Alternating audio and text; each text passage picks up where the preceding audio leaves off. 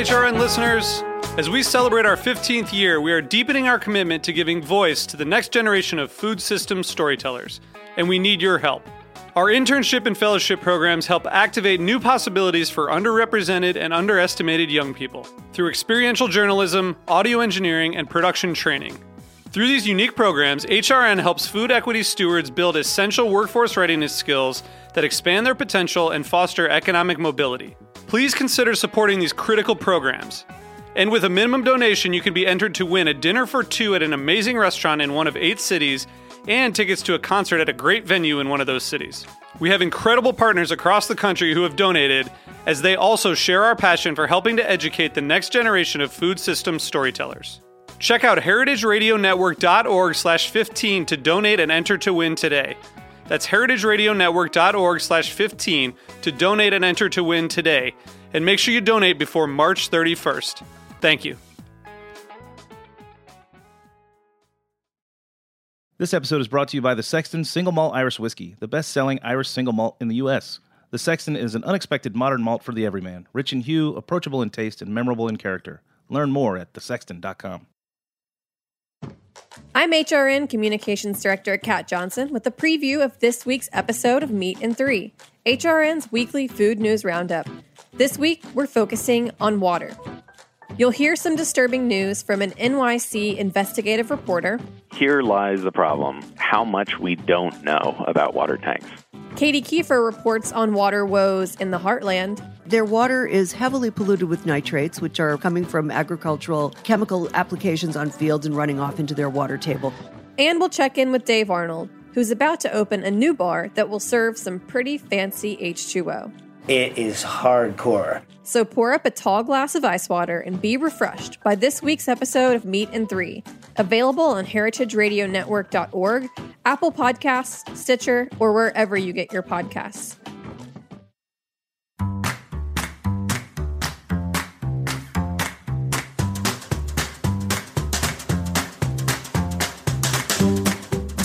Hi, I'm Allie Kane. Welcome to In the Sauce, a new podcast about building food brands.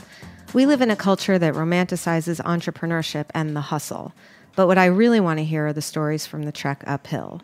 I want the stories about the bruises and the scrapes we all get as we build our businesses. I want to hear about the roads that led to nowhere and the lessons learned along the way. And I want advice in real time. This is the story of Haven's Kitchen sauces, but it's also the story of every growing brand, because we're all in the sauce. Today, Katie, my sauce co-founder, Hi.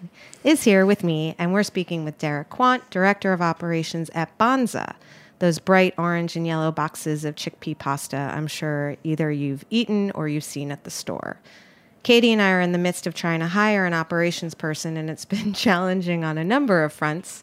So we'll get to that soon. But first off, hi, Derek. Hey, good afternoon. And can you just define operations for me? Because I kind of call it like everything that has to happen to make everything happen, but I don't think that's an actual definition. That's close to how I describe it. Oh, good. Okay. So when you see the box on the shelf, that's my end. Like we source the ingredients, we find all the packaging solutions, we warehouse, we manufacture, we ship. So, and we also fill orders directly to stores. So all of these things get it to the shelf, and that's what we consider operations at Banza.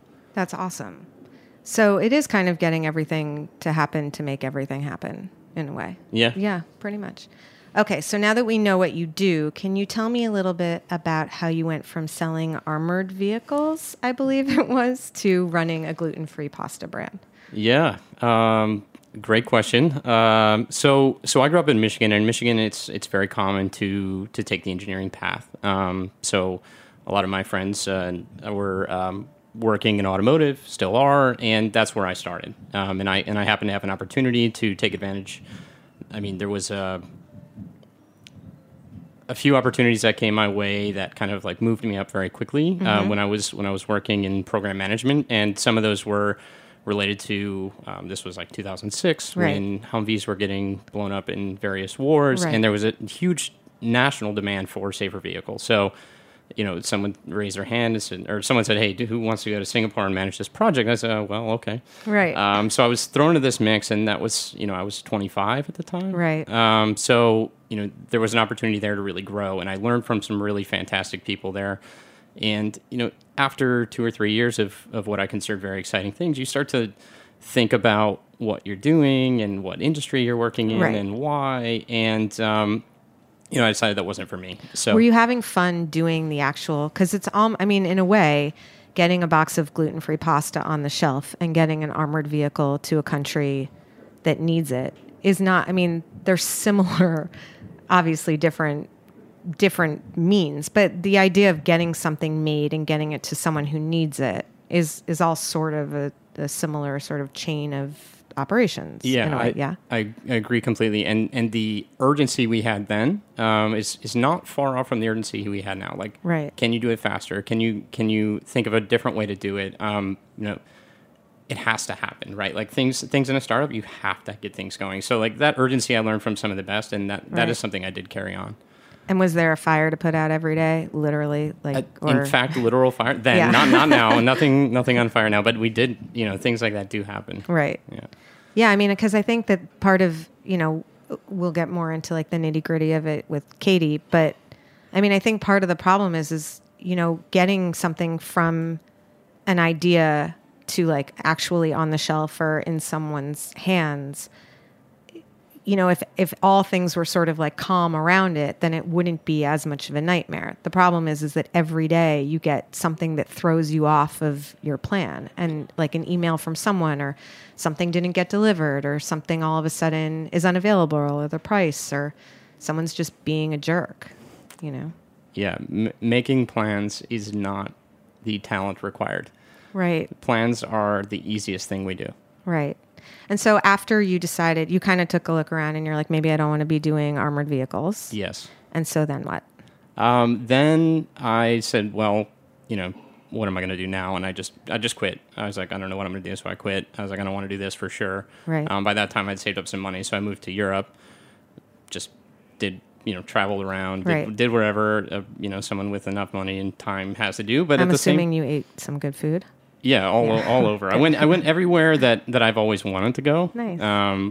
Like Cape Town, Kiev, like places where people are like, oh, you went there? Yeah. By I choice. was thinking he was going to say like Paris and Rome, but Cape Town and Kiev, or I guess. Yeah, just things that being exposed to. I was living in Singapore for a while. I had traveled quite a bit for work to various places around the world. So I just was looking for something a little different. Right. And the same thing happened. So I said, okay, well, my weakness as a program manager was I don't really understand business. Engineering was kind of something I'd learned. The factory floor, interacting with people was fine for me, but I was giving presentations on like finance, and I was talking to the accountants. I was like, I don't know what I'm saying here. So that's when I decided to get an MBA, and then that's when I went to England to study at the University of Cambridge, and that's really where I got into small businesses and startups, and then the building aspect that you mentioned earlier. Right. And so your first startup experience was? It was actually at Raspberry Pi Computers. Okay. Which is, they have since made, 5 million computers that cost $20. It's really a beautiful machine. Oh, wow.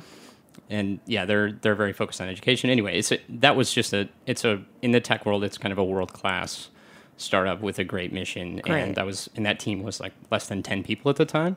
So did you think you were going to be in tech forever? At that point, it was still like I was helping them with the things that they weren't good at, which was, supply chain and sourcing, and finding a keyboard that is perfect for your user is hard, and finding it at the right price is hard. And so I really built like their purchasing group. Right. So I was doing that, but it was just fascinating that at that time you could say like this computer and this technology you could see the impact around the world. Right. And that was really something I was like, oh, you can do meaningful things. That was the first time I had a chance to really like dive into that. That's cool. And then where'd you go after that? So I started my own personal training, or it was a group fitness in London. Did that for almost 2 years, learned a lot of lessons there. So brick and mortar? It was, eventually, at the time we were renting spaces from other facilities and like public gyms and things like that. So we had locations, but we didn't own them.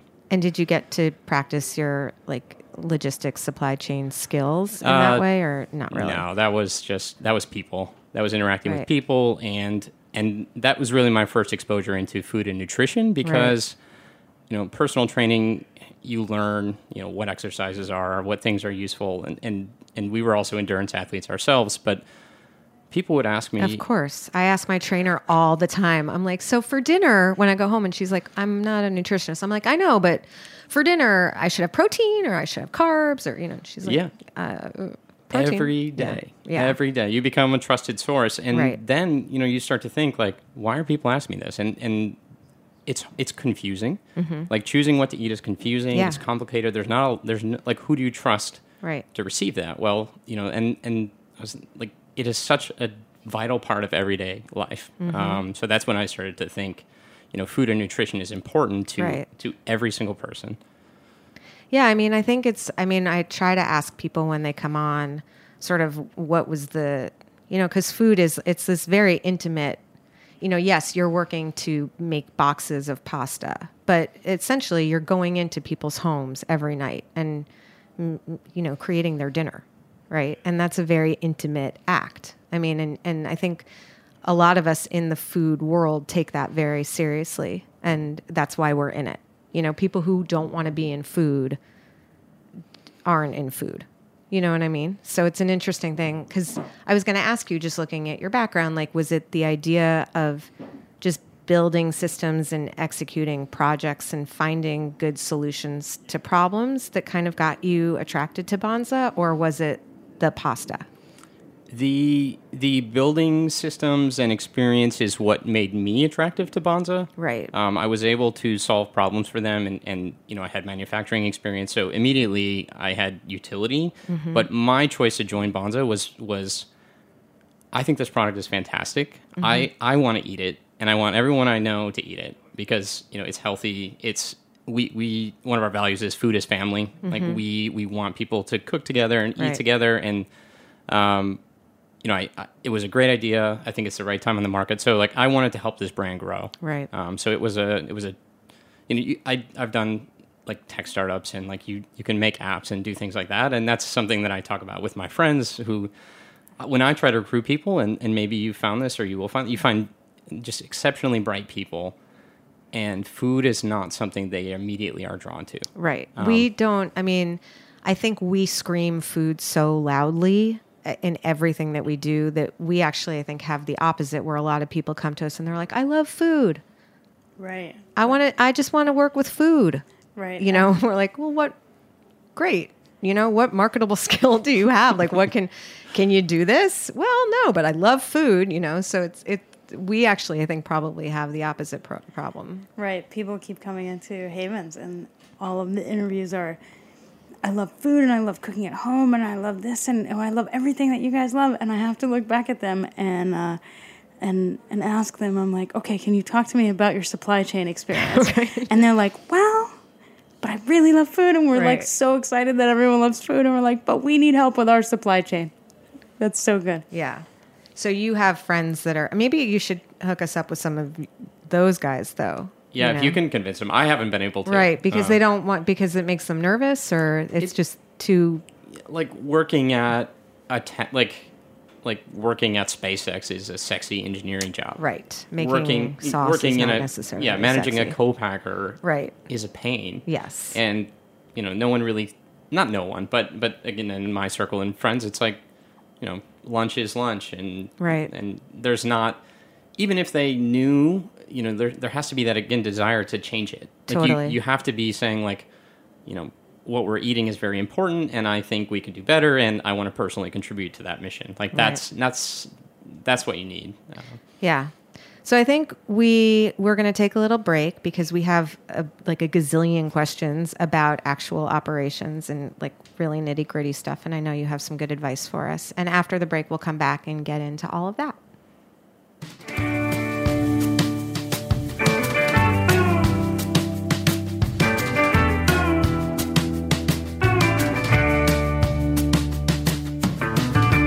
Take a sip from your chalice, just and I bow my head to you. I'm Souther Teague of Amoria Margot and co-host of The Speakeasy on Heritage Radio Network. This episode is brought to you by the Sexton Single Malt Irish Whiskey, a new and unexpected modern malt for the everyman. The whiskey is made from 100% Irish malted barley, triple distilled for smoothness in copper pot stills, and consciously aged for 4 years in Oloroso sherry butts. My favorite part about the Sexton is that sherry influence from those Oloroso sherry butts. They're the large sherry barrels that have been used, and then the whiskey gets aged in them for 4 years, giving them this sort of nutty, almost savory quality. The copper pot still makes for an extremely smooth finish. I like it in a highball or just neat. Every time I have a sip, I want another one.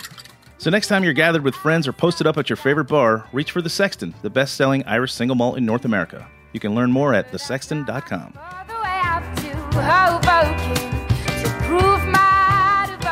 Hi, Katie and I are back with Derek Quant, the Director of Operations at Banza. So Banza, if I'm correct, is now the best-selling pasta at Whole Foods. That is the most recent statistic, yes. That's pretty exciting. And the number 2 pasta at Target. Nationwide. That's crazy. In how many years? I think we're just over 3 years old as a company. So, I mean, how did you do that? Clearly there's not one answer, but what would you say are sort of the reasons why that happened? What did you guys do that just blew it out of the park? Aside from having a great product. Yeah, that's the first thing. It's the idea and the timing was just spot on, and we're still ahead of the trend in terms of grocery stores are behind trends. It takes a long time. Yeah. We've noticed. Yeah. So that's it for people. I mean, that you talked about that before, but people are very important, and the team at Banza. I was like, these people are brilliant. I need to work here, and I need to be around this. What was it about them that made you feel that way? They're smart. They're driven. They answer questions analytically. You kind of got this feeling that every day you were progressing on the mission. So it was clear we're here to do this thing and we're taking it very seriously and this is what we're doing. Do you want to be a part of it? So do you remember your first week of work? Yeah. What did you do? I was my first week of work, and so. Keep in mind, I don't know a thing about pasta equipment, right? And I barely know a thing about what a facility. I was shopping for facilities to put our manufacturing facility. Right. Here's a list of what we need, which is things I hadn't This is so dreamy, isn't it? I'm looking at Katie, and she's partly excited and partly nauseated because we just need a you. We really do. Well, I have a very important job to do in bringing pasta to the world. I know. Yeah, trying to hire.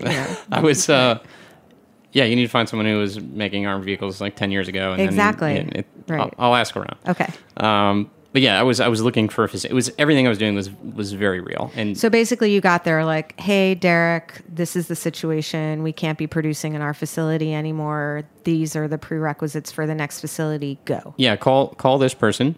Go to this place and do a site visit. Right. I was like, I don't know how to do any of this, but you figure it out. Okay. And did that go successfully? It went successfully to steer us in the right direction. We didn't end up choosing any of those facilities, but it did allow us to kind of get a price point on what's available in terms of space and level of readiness.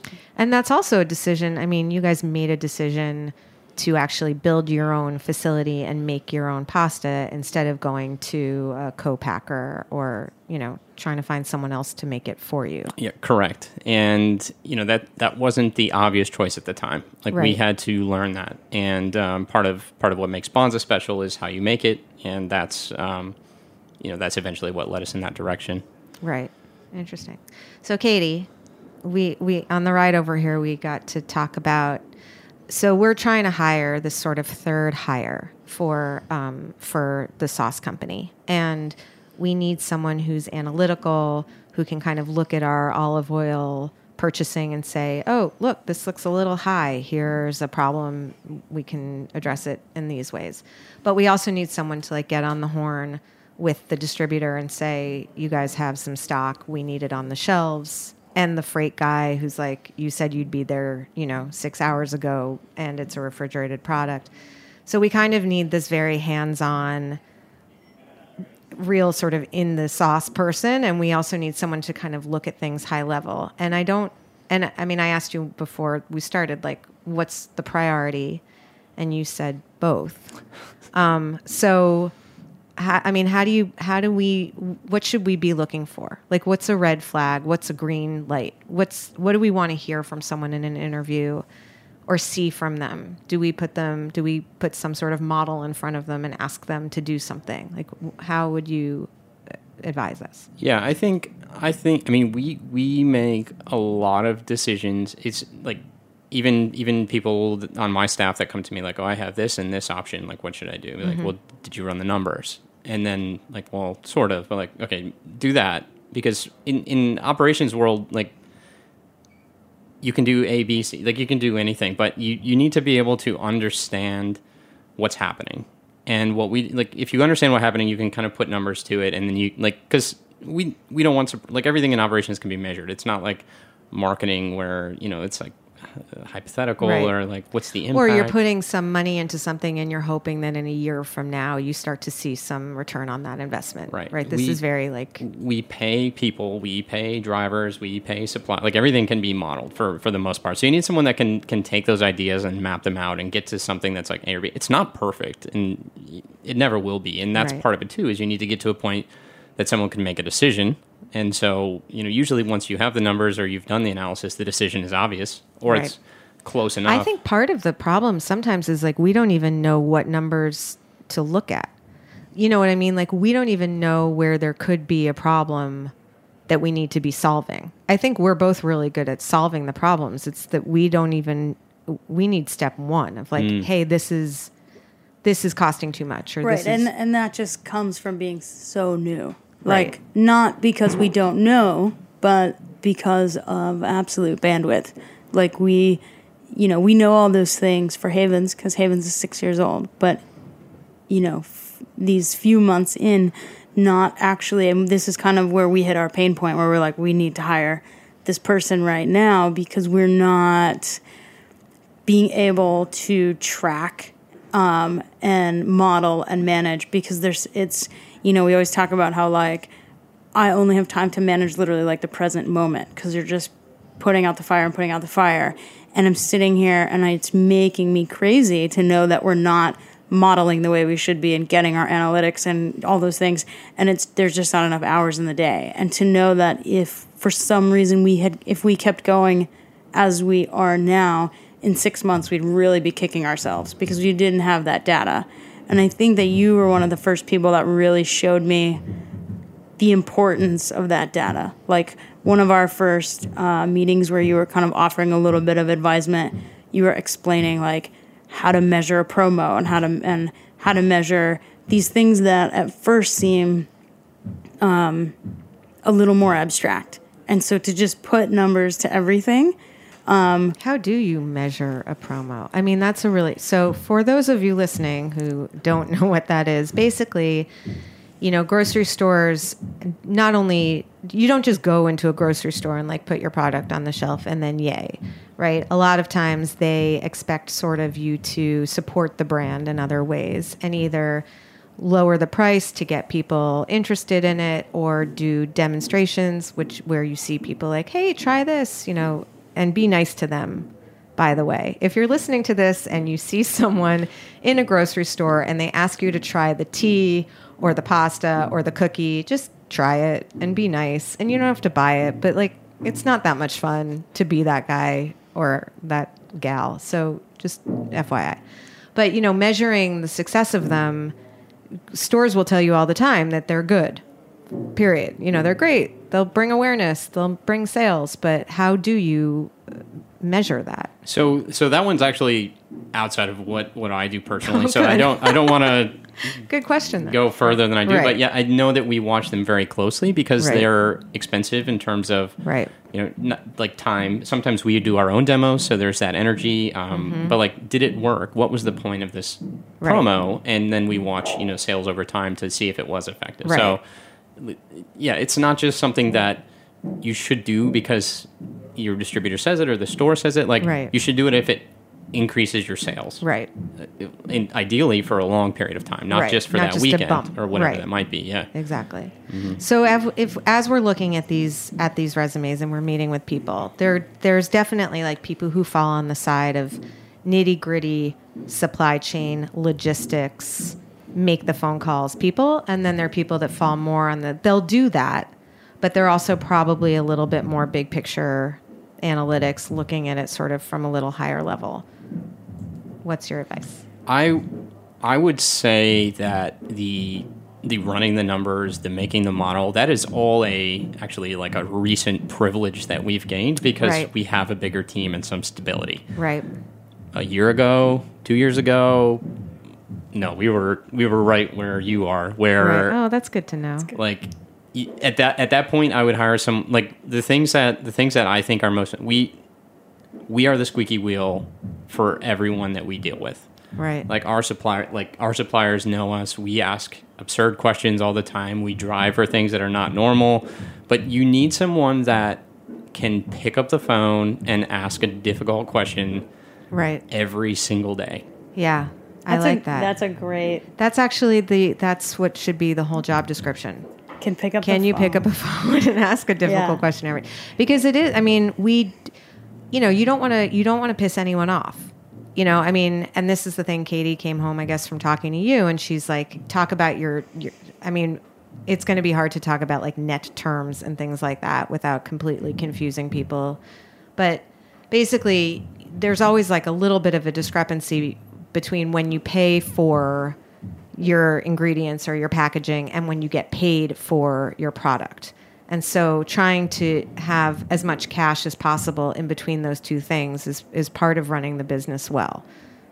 Can you just talk a little bit about how you kind of deal with that and why Sure. you're the squeaky wheel? Yeah. So there's kind of like two worlds that we live in. One is like the scrappier side. And these are suppliers that have like something we need that I can't get anywhere else and I have to deal with it. And sometimes I have to manage them and I have to just call them every day and say like, where's this? Where's this? Where's this? Like that's like when I have to. But when I want to and when we find the good suppliers that we keep, they believe in Bonza. The first thing that we sell on any supplier is, listen, we're small, we're scrappy, but we're growing, and here's how. Right. And so once they buy into that idea, once they believe into the project, like they will work with you on the things that are difficult for you, including like packaging, guys, and right. Like you can.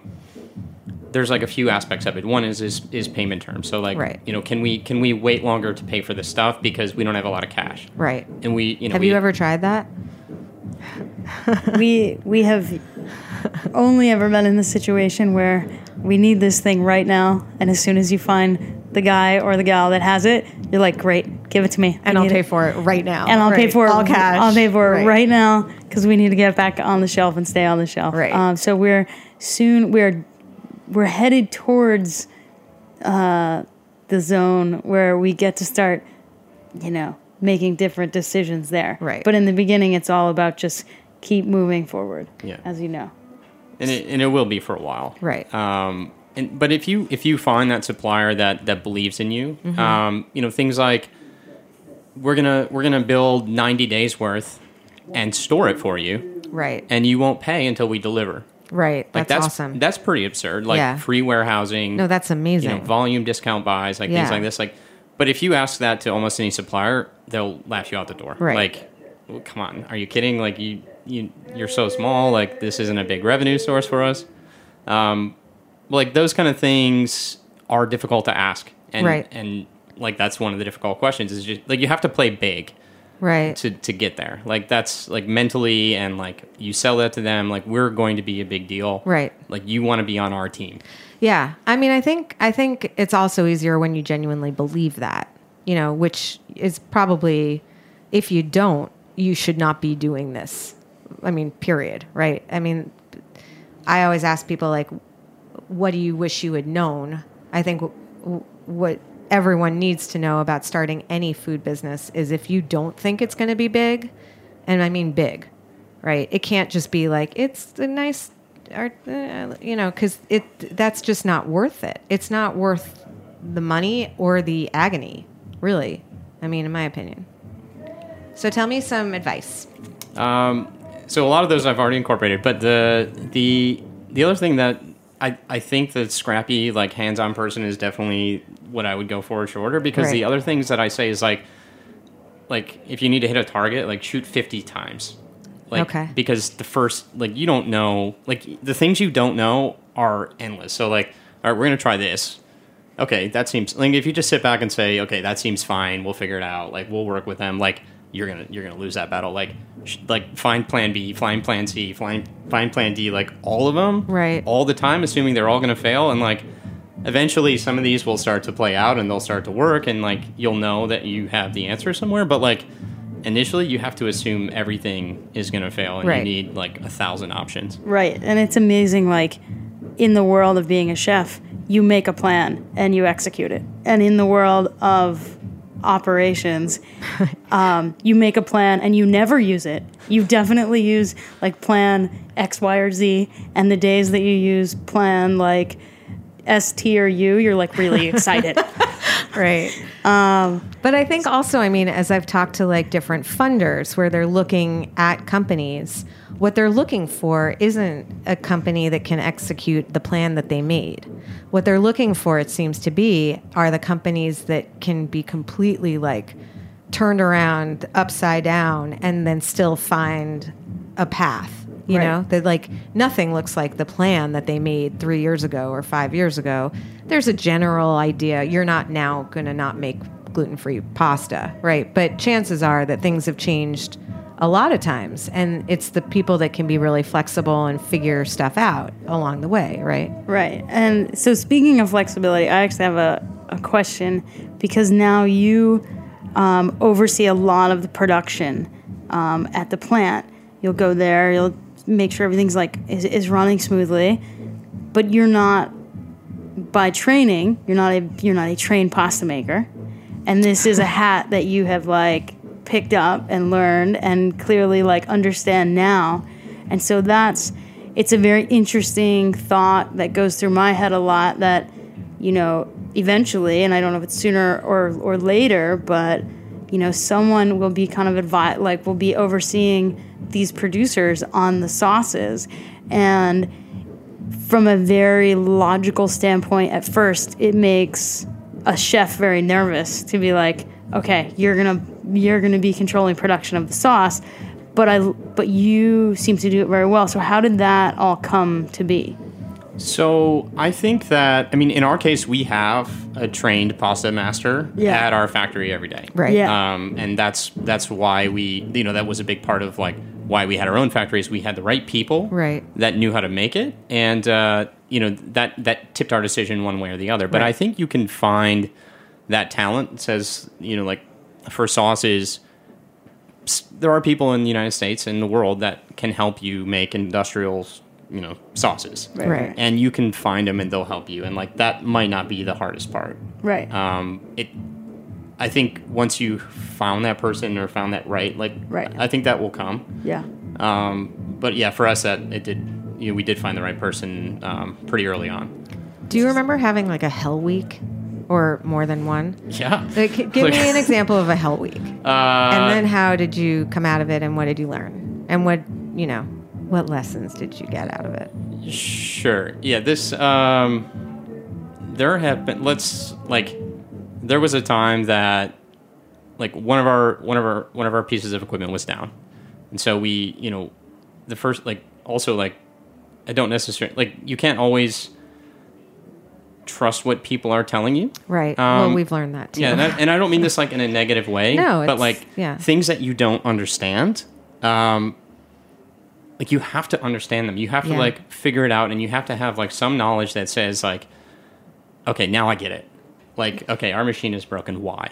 And then, like, someone's going to say why, but you have to actually go in there and figure out why. Yeah, like, we ordered this part. It's going to show up next week. Like, okay, well, which part? What does it do? Right. Are you sure? Mm-hmm. Like, those kind of things. And then, like, eventually we found out that, like, oh, that wasn't the problem. Right. But only because we went there and asked all these questions and, like, talked to people on the phone. And then once we realized that, we're like, oh, this is a problem. And so we We literally drove that part to a factory like in a different state, Right. Because we couldn't find a truck that went in time, and like we're driving like through a snowstorm to get this part, and then as soon as it's done, we turn around and drove back, Right. Because production was down and Right. we didn't like have anything else. So like that's what I mean in terms of like hands on it first. Well, that's kind of my favorite part about you, Katie. Like I think that there are different personality types, and there's definitely the personality type that hears that the machine is broken and they've ordered the part, and you're like, oh, okay, that's a bummer, but they ordered the part, so we'll just. And then there's the personality type that like wants to know the item number and like the where the part's coming from and where the part's going, and that's definitely your personality, Right. which I think causes you a lot more angst because you are asking those questions. But that's why there's no one better to be like at the helm of this than you.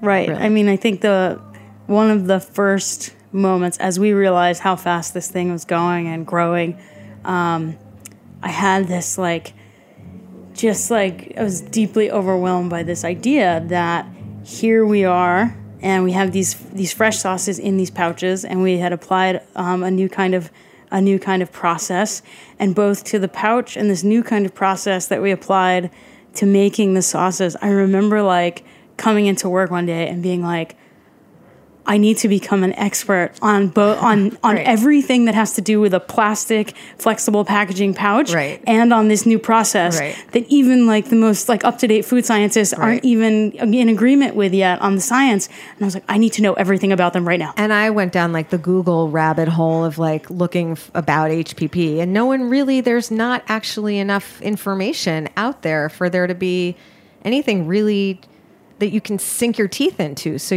I was calling a friend's dad who was like a bio whatever, and another, you're just trying to find this information.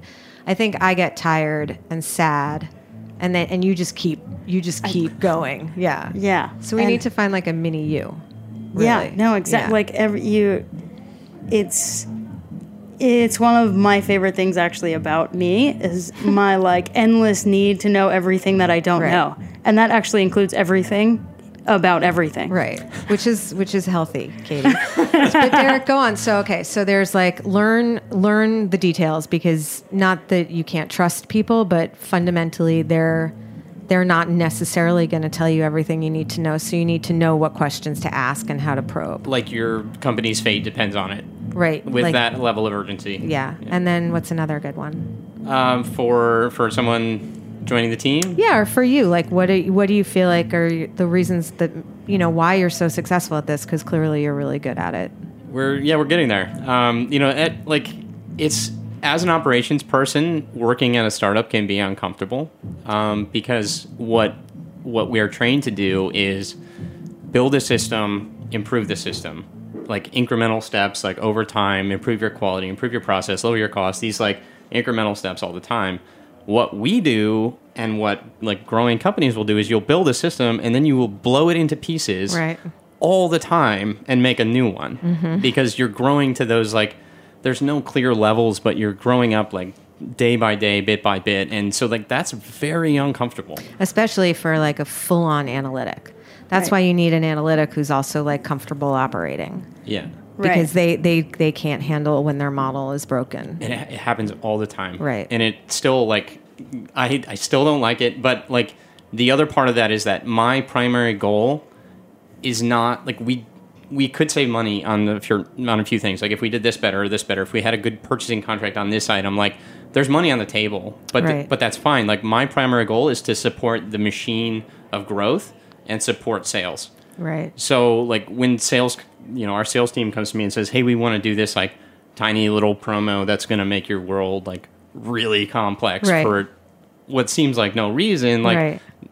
Operations, my brain's no, that's dumb. Let's shelve that for later. Right. But those are the kind of things you have to say yes to that. You have to say okay, this is going to be painful, but this is the future of Bonsai. We need to take these opportunities. That's so funny, because that was actually one of my questions, because it feels like operations and marketing sort of exist in these two different worlds. There's the make the system, and then there's let's do, this beautiful thing. And sometimes they feel like they're a little bit at odds. But I think that the really great companies are figuring out a way, obviously, to maximize where those two things overlap. So for you, the secret is like listening a little bit and sometimes doing the stuff, like trusting that the marketing people kind of know what they're doing and that the ideas guys are right about something, even if you can't measure the return on the investment.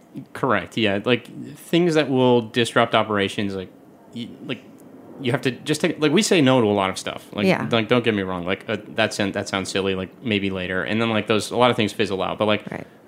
if you say no to keep the system alive, or if you say no because like it's harder, like you can't be in a growing company. You have to accept that challenge. And do you mean in terms of like partnerships and collaborations and those things, or you know, say no to? Yeah, or like events, or Right. like custom SKUs, or like Right.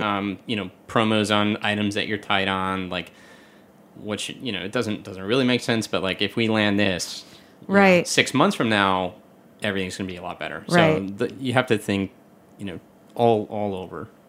Okay, so if you were writing a book, which by the way I think would be a good book, so I think at some point you should write this book, because I think a lot of people, I feel like startups these days, especially in food, less now moving into more like wellness and beauty, but I really feel like a lot of us get sort of overcapitalized and under incubated. I feel like there's a lot of money from investors that's like, yeah, that's a great idea, but a lot of times getting those businesses really well functioning takes a lot, and a lot of businesses I've seen, either they don't have any money to do anything, or they have a lot of money and they don't spend it super wisely, and then they end up kind of getting into a little bit of trouble. So I do think that there should be a book on operations, and I think that I'd like to just know a couple of your chapter titles, if you will. Well, I think like it's going to be messy now, but just track everything. Track everything. Anything. It's like the most boring piece of advice I could give. No, but it's not boring at all. great. If you ship it, like how expensive is it to open a new Excel and make a list and save it? Like $0. Right. So just like if you ship something, write it down, and if you buy something, write it down, and like your systems will track this. But like where you things get lost is like between systems. Right. Or like if So like I ordered cooler bags to send out pouches, and I just put it on my credit card. Does that need to go somewhere? Yeah, everything. Yeah, Track okay. everything. Mhm. Yeah. That's what you mean by track everything? Or Yeah. like the T-shirts for Right, the well, fancy I mean- food show with the booth number that we'll never be able to use again because of the booth number. Right. And it's interesting how, it's like there's a theory in management, in business school, that just the theory of measurement. Like if things that don't get measured don't get done. Right. And so if it's I love the way you said like things get lost between the systems. But if you measure them or track them, then they're going to become a useful piece. And I think that's where we know, we've been talking a lot lately about where in the business do we want to invest time and resources and money. And we keep coming back to like, we only need to invest into operations right now. Right. And so, because things aren't getting tracked and things aren't getting measured. And I guess to that, I have a question for you, because your brain works in some similar ways that my brain works. And I love like watching you process things. And I wondered if you had drawn any parallels between operations, engineering, and fitness training. And that's such a good question. And what those might be. Yeah. Well, the body is a system. Exactly. Right. Yeah, actually, we. This is from my co-founder Dave, but like, I can't let me remember. But it was like long-term goal, right? Like if you're completing a triathlon, or especially an Ironman, like it's hard, right? There's a long-term goal, but every day something comes up. So short-term flexibility, and then just never ever quit. Yeah. Like those are the, like if I relate business to fitness, those are the three things: long-term so planning, cool. short-term flexibility, and never quit. Awesome. That's amazing. What's the most fun you've had? Like, what have you ever gone home from work and been like, that was a really fun day? Like, or Yeah. the wins. Yeah, sometimes you win, and it is awesome. In operations, like when you, it's like the silliest wins to anyone, but like when you're short on pasta and then you walk into a warehouse full of pasta, like Yeah. 1 month later, that's the best. You're just like, I can't believe there's so much pasta here. Yeah. Like, look at, we did it. Or if you get like we can move the bottom line with some good, like if we find, like if you gamble a little, like if you, all right, let's try this other supplier, or let's Right. like do this thing differently. And then, you save like tens of thousands of dollars on that. You're like, wow, all right, we can, Right. it kind of offsets all the times when you're like, pay more to ship it, or like, cost of papers going up, these kind of things. But like you can win, and like it feels pretty good. Yeah. I mean, it's kind of, and the wins are all different. Like, it's the least boring job probably in the world, because it just every day there's like a new thing to deal with to some extent. Every right? day. And yeah, I mean, for me, like the biggest wins, like the times that I'm the happiest is like when someone on my team follows a process and does it right. Like, Yeah. it seems so simple, but when you're working with files and numbers all the time, like putting something in the right folder and like saving it down and like making sure like your back end is correct. Yeah. Like you can lose stuff in email. Like you have to save it in the right. You have to go on Slack, Katie. I would not say that. Okay. There you go. Oh, thank you so much, No, Derek. like, she's texting me things, and I'm like, it's gonna get lost, or on an email. So you don't use Slack. What do you use? Well, we do, but Uh-huh. anything that has a future value never lives on Slack. You have to save it in a file. Right, Yeah. like a Dropbox. Like a Dropbox. Yeah, Right. Yeah. Yes. Dropbox is really where the important stuff goes. Where it's at. Mhm. Okay. So final question, unless you have other chapters that you'd like to share with me. We covered most of them. Okay. What should people know when they're deciding to get into starting a food company? What would you say? Does that, whatever you want to do, and this is like we're like thinking big, and like, does that need to exist? Mm-hmm. Does the world need that thing? Like I feel like we've got a lot of things. I think the grocery store is changing, and that's important. But like, if you think that whatever you're building is something that the world needs and is good for everyone, like does it make it easier for people to eat better? Like for me, it's like, what are you doing and why? And if you can Right. say like, I'm making this thing because people need it, like then the rest of this will fall into place. You'll find the right people. You'll make the money. Like it just make sure that you're doing something that needs to exist. That's what I would say. I love that. I love me that. Feel really good. I mean, I love that too, and it reminds me of like the time that I heard that Derek had come in to Havens and taken a cooking class and was like, "Hey, I hear you guys are like doing a CPG thing. Do you ever need anything? Reach out." Oh my gosh. And when I found out that, my first email to Derek, which I'm sure you remember, was, "I'm so sorry I have to do this, but I'm literally Bonza's biggest fan."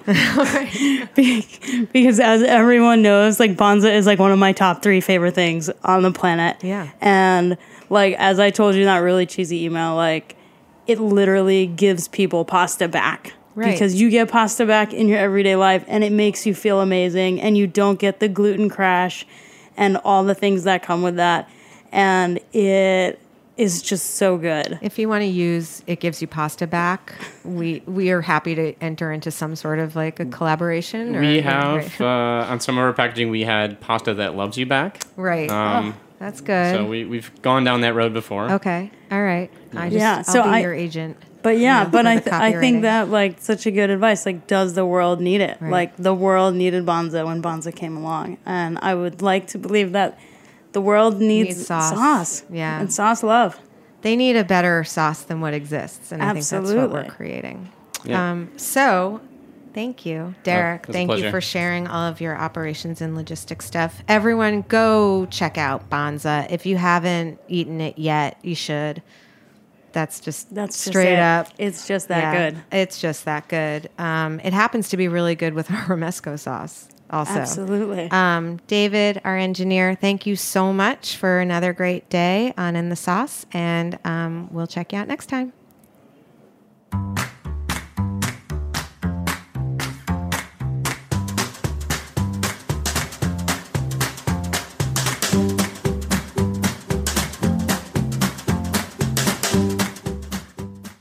Thanks for listening to Heritage Radio Network, food radio supported by you. For our freshest content and to hear about exclusive events, subscribe to our newsletter. Enter your email at the bottom of our website, heritageradionetwork.org. Connect with us on Facebook, Instagram, and Twitter at heritage_radio. Heritage Radio Network is a nonprofit organization driving conversations to make the world a better, fairer, more delicious place. And we couldn't do it without support from listeners like you. Want to be a part of the food world's most innovative community?